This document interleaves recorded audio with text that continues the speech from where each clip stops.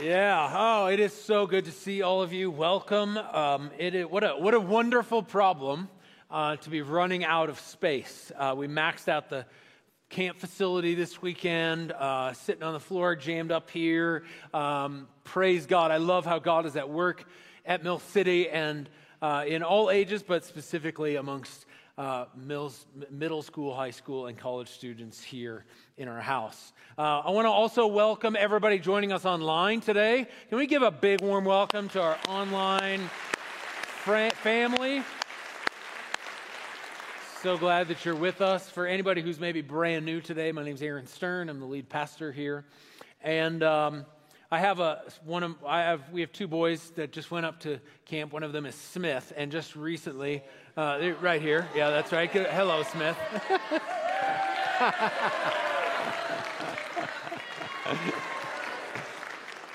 I see how this is going to go today. All right. So Smith last week was painting, and he was wanting to paint something. So we went to the garage and we got everything set up, and he was painting this cornhole board, and so I was trying to teach him how to put the right amount of paint on and wipe it on properly and all that kind of thing. And several times I'm like, slow down, just slow down, because you got drips over here, and you're missing spots right here. Just slow, not so fast. And that's the series we're in right now. And in many ways, it's kind of been a theme, if you will, of the series we've been in since the beginning of February, going through and journeying through the Sermon on the Mount. We're not going very fast.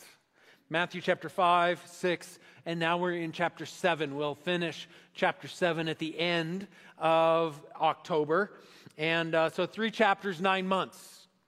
And we've taken it at this pace because we don't want to miss anything.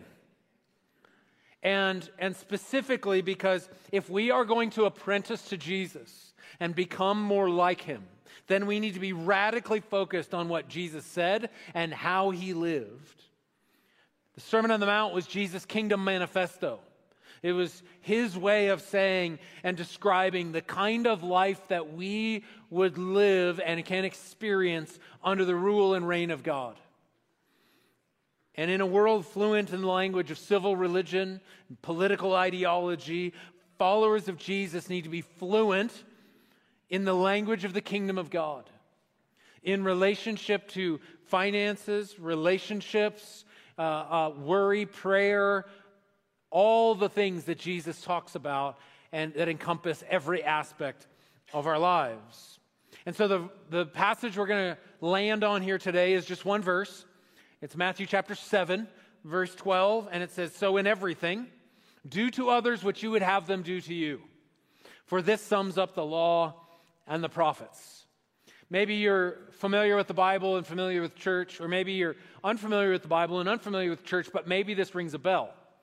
Because this is a pretty famous saying of Jesus, also known as the Golden Rule. Now, when Jesus talks about this here in Matthew 7, he's doing a few things. First of all, he's kind of capping off what he has just talked about since the beginning of chapter 7.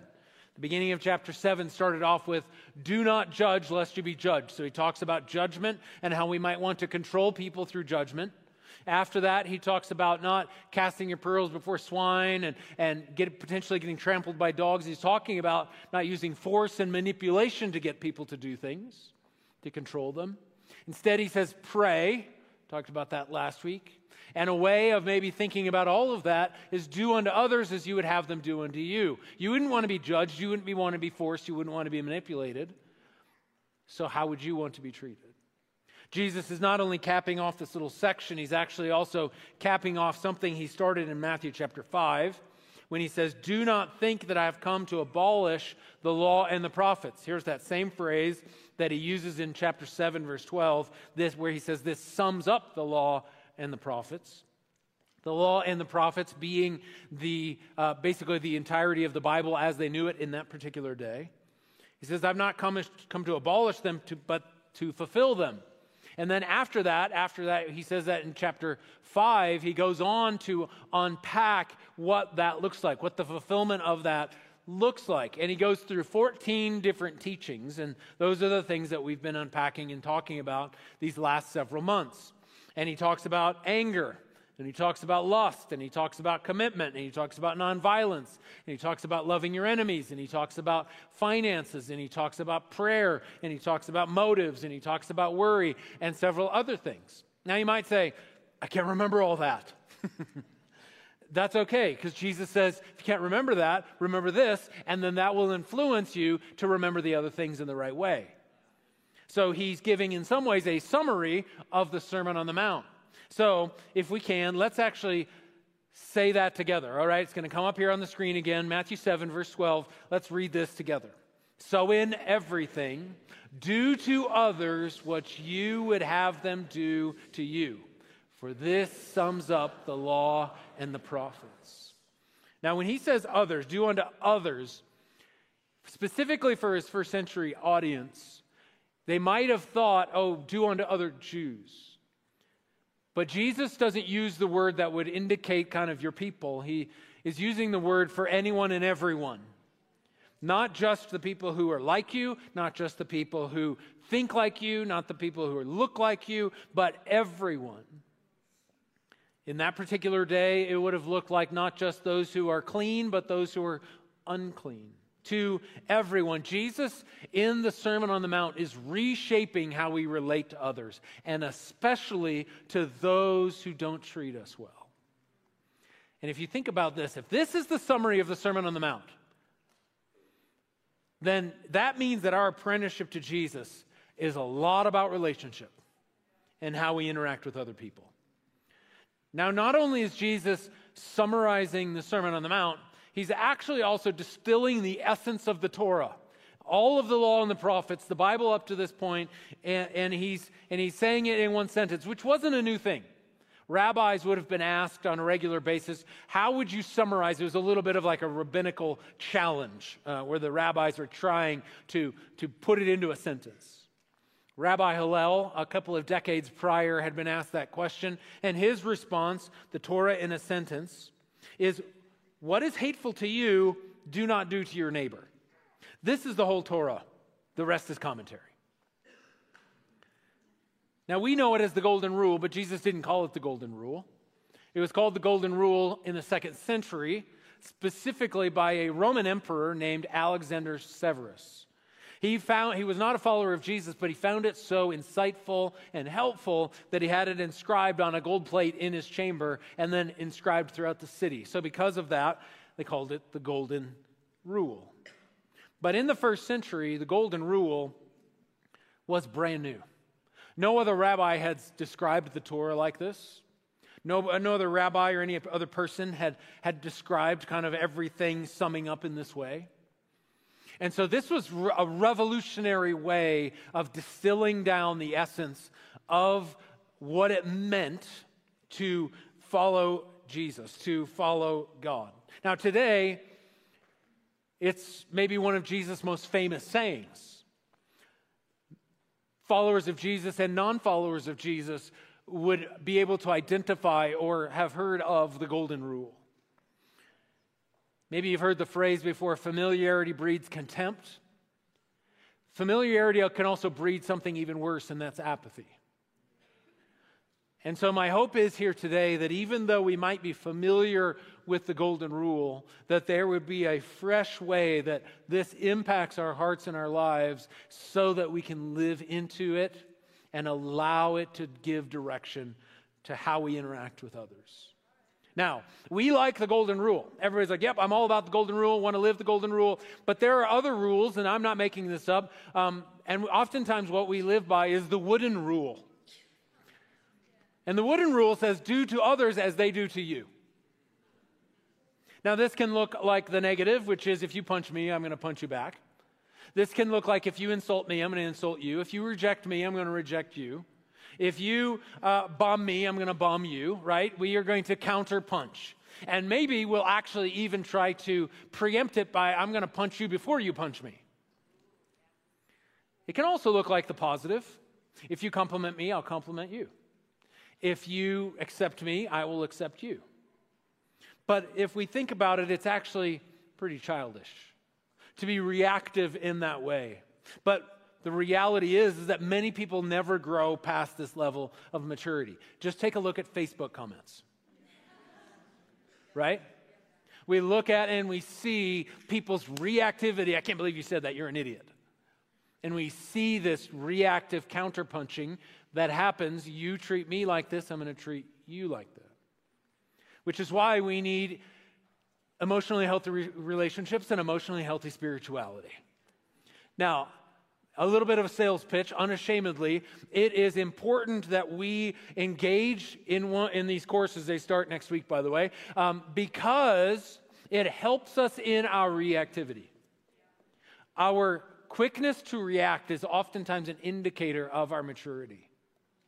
And if we are able to not react just counter-punching, then it's a better indicator of the maturity that's happening in our lives. There's the wooden rule, but there's also something else called the silver rule, which is better than the wooden rule, but it says this: don't do to others what you would not want them to do to you. This is almost the opposite of, or the negative side of, the golden rule.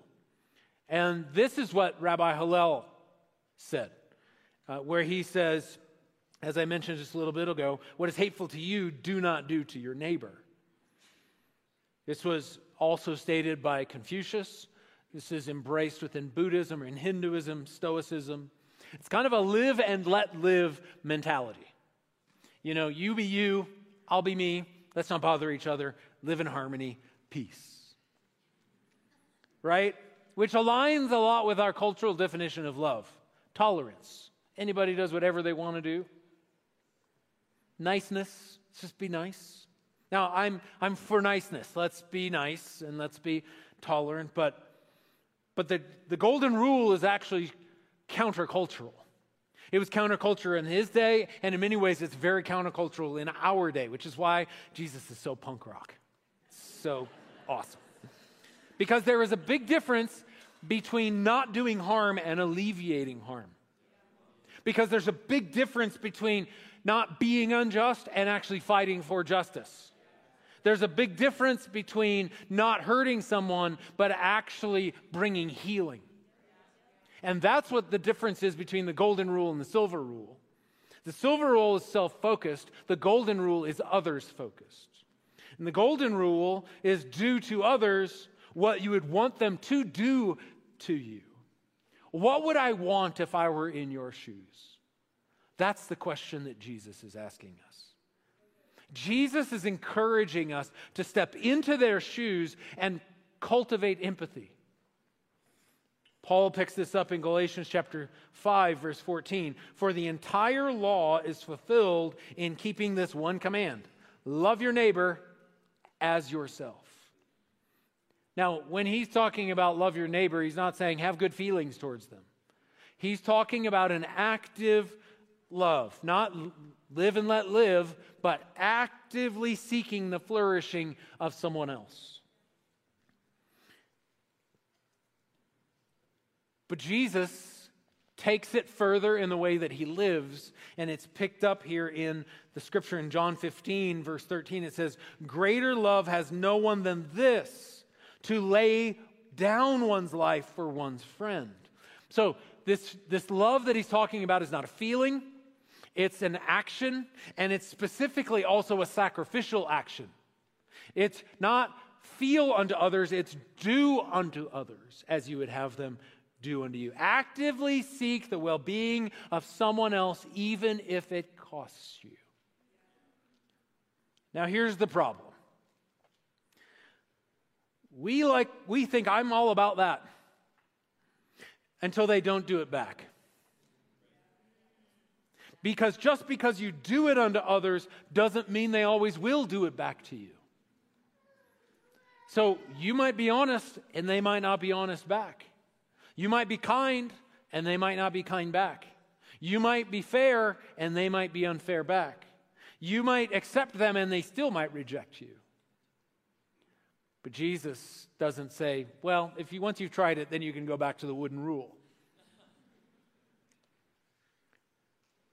Most of us can love when there's reciprocity. when what we give is given back.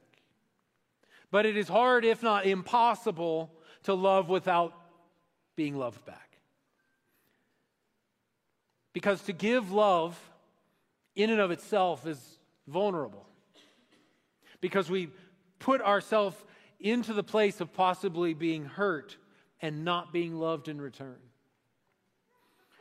But this is where we differentiate between human love and divine love. Human love is directed towards others for one's own sake. Divine love is directed towards others for God's sake. In other words, this isn't about just me and how I want it to go and I feel about it. This is about God. Now, Jesus never teaches us to do something that he never did on his own.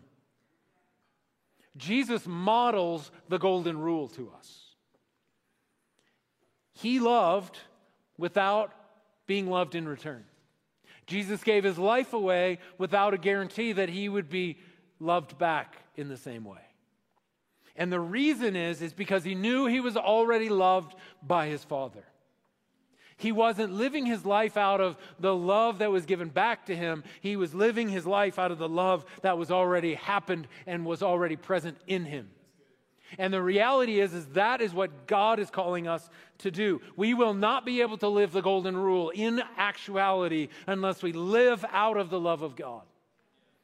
If you read the Gospel of John and we read about John, and it's kind of funny because if you read the Gospel of John, John talks about himself, and he always describes himself as the disciple that Jesus loves. Hi, I'm Aaron. Oh, who are you? I'm the one that Jesus loves. What's your name? Oh, I'm Sally. Sally, the one that Jesus loves. In other words, he grounds himself. His main descriptor of himself isn't his vocation, his achievements, his successes, his accomplishments, his network, his net worth. Loved by Jesus. What's he saying? And what does this mean for each one of us? If we are able to identify and find our grounding and our anchor in the love of God, we will be able to be fueled by divine love in order to live out and be who Jesus has called us to be. See, we cannot give what we do not possess. And if we haven't grounded ourselves in the love of the Father, we're going to have a hard time expressing that love to the world around us. Now, what's difficult and what's very prevalent in our society today is an anger that is fueled by this gap of lack of reciprocity. There's this incongruity between which is creating a lot of division in our world, and when we focus on the lack of reciprocity, the incongruity between actions, or even somebody who says I'm a Christian but then they don't act like it, that incongruity can fuel a lot of anger. And we can say that about someone else, like, well, I can't believe you treated me like this, and it's the incongruity between I shouldn't be treated like that, but that's how I'm being treated. Or you say you're a that you follow Jesus, but I don't see the love of Jesus being expressed in your life. Or you hurt me, but you didn't repair, or whatever the case might be. And that incongruity and that gap can fuel a sense of anger in us. Dallas Willard, the author of The Divine Conspiracy, who taught philosophy at the University of Southern California, before his death, and he said this: laughter is the automatic human response to incongruity. And incongruity is never lacking on the human scene. One of the things that disappear when we are grinding away at others with our condemnations and blamings is laughter. We become insufferably grim. So focused on the gaps and so angry about it that we can't even laugh. Laugh about the reality of that in our own lives, let alone the lives of others.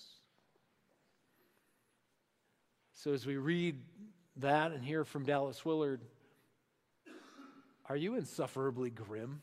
I love that phrase. you have a hard time laughing? Is it maybe because the gaps and the incongruity of treatment have created an element of anger? Now, the scripture says, and maybe you've heard it said before, laughter is good medicine. But laughter is also a symbol of redemption, meaning that in the incongruity, it actually speaks to something bigger. If we go to the Old Testament, we see the story in Genesis of Abraham and Sarah. Abraham is told by God that he and Sarah are going to have a child. They don't have a child, but the fact is, the crazy thing is that he's 100 and she's 90. So they laugh. I think I would laugh too. You know, we read that and we think, oh, God just told you, can't you just trust God? I would laugh hysterically, I think, if I was 100 and Jossie was 90 and we're going to have a baby. I'd laugh and cry, probably.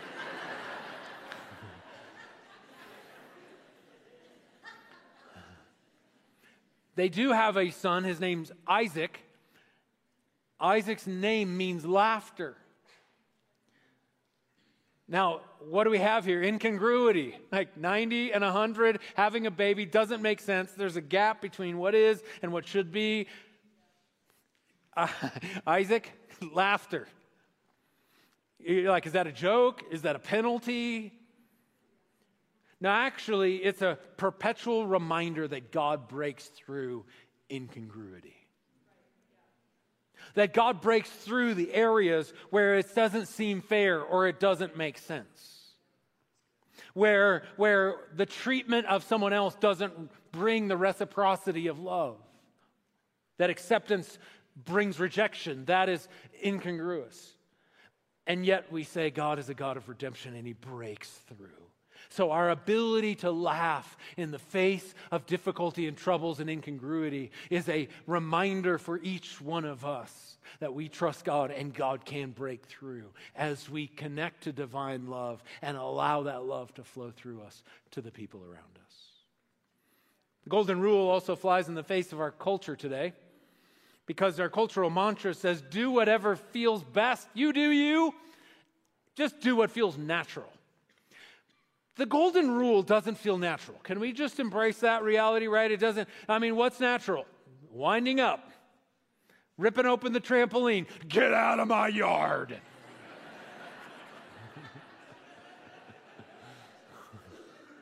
Before I take your head off. You want me to see? I know you didn't do this, Nick, but it's like I know I'm a dad. I know the feeling. He probably wanted to pull that kid out and throw balls at his face. This is what it feels like. You like that? That's what's natural. But Jesus is asking us not to do what's natural because our strongest desire is not our most important desire. But I got to be authentic, Aaron. I don't want to be a hypocrite. Hypocrisy is not acting contrary to your feelings. Hypocrisy is acting contrary to your convictions. So we need to live into our convictions even when they might not feel natural. So the question we all have to ask here today, which rule is my default setting? Is it the wooden rule, silver rule, or the golden rule? Certainly the silver rule is better than the wooden rule, but Jesus is calling us to live out the golden rule. Now, I would love to stand before you today and say, my default setting is the golden rule. And there are times that I feel like, there's a golden rule moment, and then turn right around and have a wooden rule moment. Or my boys, sorry guys, annoying me. And just like Nick talked about a little bit earlier, patience, yep, oh yeah, man, I'm feeling the movement of the Spirit. And then it's one just disrespectful comment that just all of a sudden, all of that goes away, and I snap.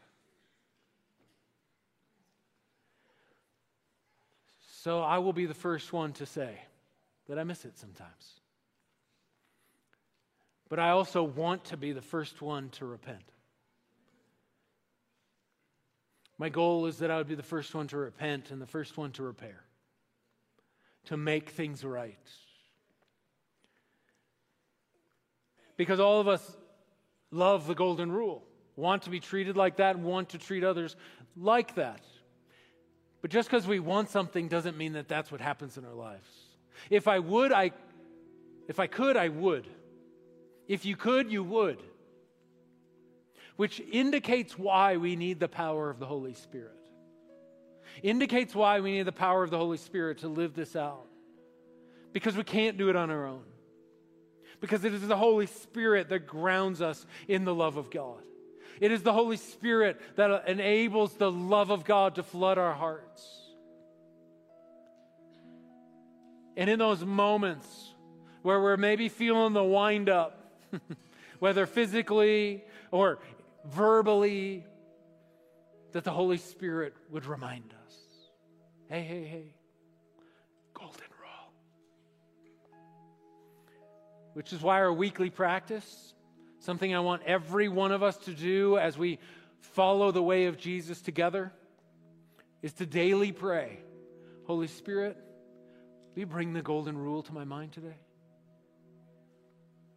So that in that moment, maybe it's with your sibling, maybe it's with your spouse, maybe it's with your kids, maybe it's with your parents, maybe it's with a schoolmate, maybe it's with a roommate, whomever it might be. That in that moment, when the wind-up is kind of happening, that all of a sudden the Holy Spirit, golden rule. Pause. Deep breath. Step back. And maybe in that pausing moment, realize not just this is what I'm supposed to do, but actually step into their shoes. And maybe we start to realize, oh yeah, I forgot. Sometimes, and this is true for me too, hurting people hurt people. And to follow the way of Jesus is to bless those who curse us. And no matter how much I so desperately want to actually or metaphorically punch them in the face, I'm going to do the opposite. I'm going to do to them what I wish someone would do to me if I were in their shoes. I want us to ask this question and pray that prayer every day. And maybe for some of us, like multiple times a day. But can we just together right now pause? Maybe could you just take a moment and close your eyes? And is there a person that comes to mind that is specifically difficult to engage in relationship to the golden rule?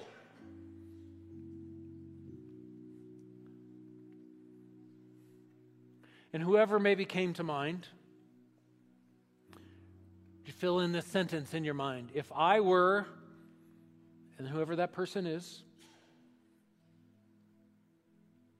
what would I want from me? Put yourself in their shoes. If I were so-and-so in this situation, what would I want from me?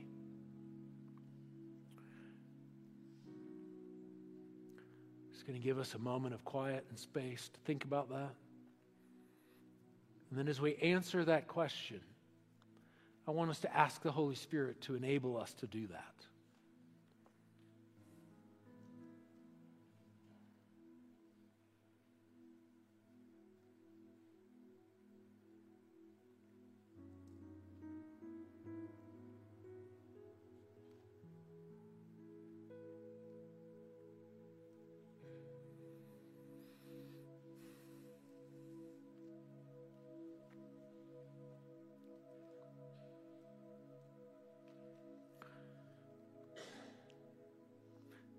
If you're like me, there was multiple names in that space. But imagine if we all lived that way.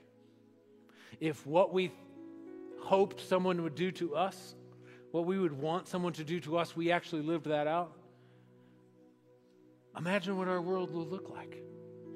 Imagine what our relationships would look like. Jonathan Sacks, British rabbi, wrote in his book Morality, every time we hold out the hand of friendship to somebody not like us or who has hurt us, whose class or creed or color are different than ours, we heal one of the fractures of our wounded worlds. It's not hard for us to see and know the fractures of our world. And if we're honest, to see the fractures of our relationships and the fractures of our own hearts. But God's desire for us is to reflect His love into the world.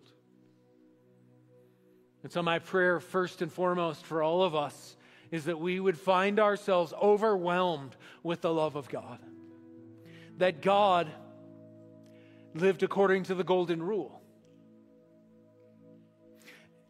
We were in a helpless state, caught in sin and overwhelmed because of the evil of the world. And God didn't say, well, figure it out. You did this.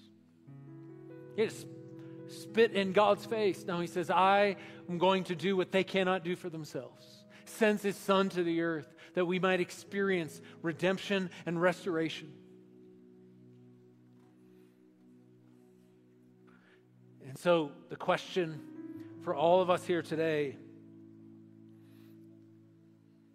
is, am I able to live out of that love? For some of you here today, the invitation is to receive the love of God today, to believe and trust that Jesus loves you more than you can imagine, so much so that He sacrificially loved, gave His life away on the cross. And if that's you here today, and you say, I want to live out that kind of love. I want to live out the golden rule in my life with my friends, with my neighbors, with my enemies. We have to receive the love of God. So will you respond to the invitation of the Holy Spirit today? And maybe you're here in church for the first time or the first time in a long time. But if you're here today and want to cross the line of faith and say, yeah, I want to receive that love, will you just say under your breath, sincerely, Jesus, I give you my life. He gave His life. We give our lives in return. As we do that, we experience the love and the life of God. And we live our lives walking that out and continually learning how to receive and live out of that love. If that's you here today, you made the most important decision of your life, and it will change the trajectory of your life. As we close here today, we're going to take a moment and pray for you. I've asked Jossie, my wife, to come up and close us in prayer and just to pray into what Jesus is talking about, what is encouraging for all of us as followers of Jesus, and that we might not just know the golden rule, like the golden rule, but we would live the golden rule.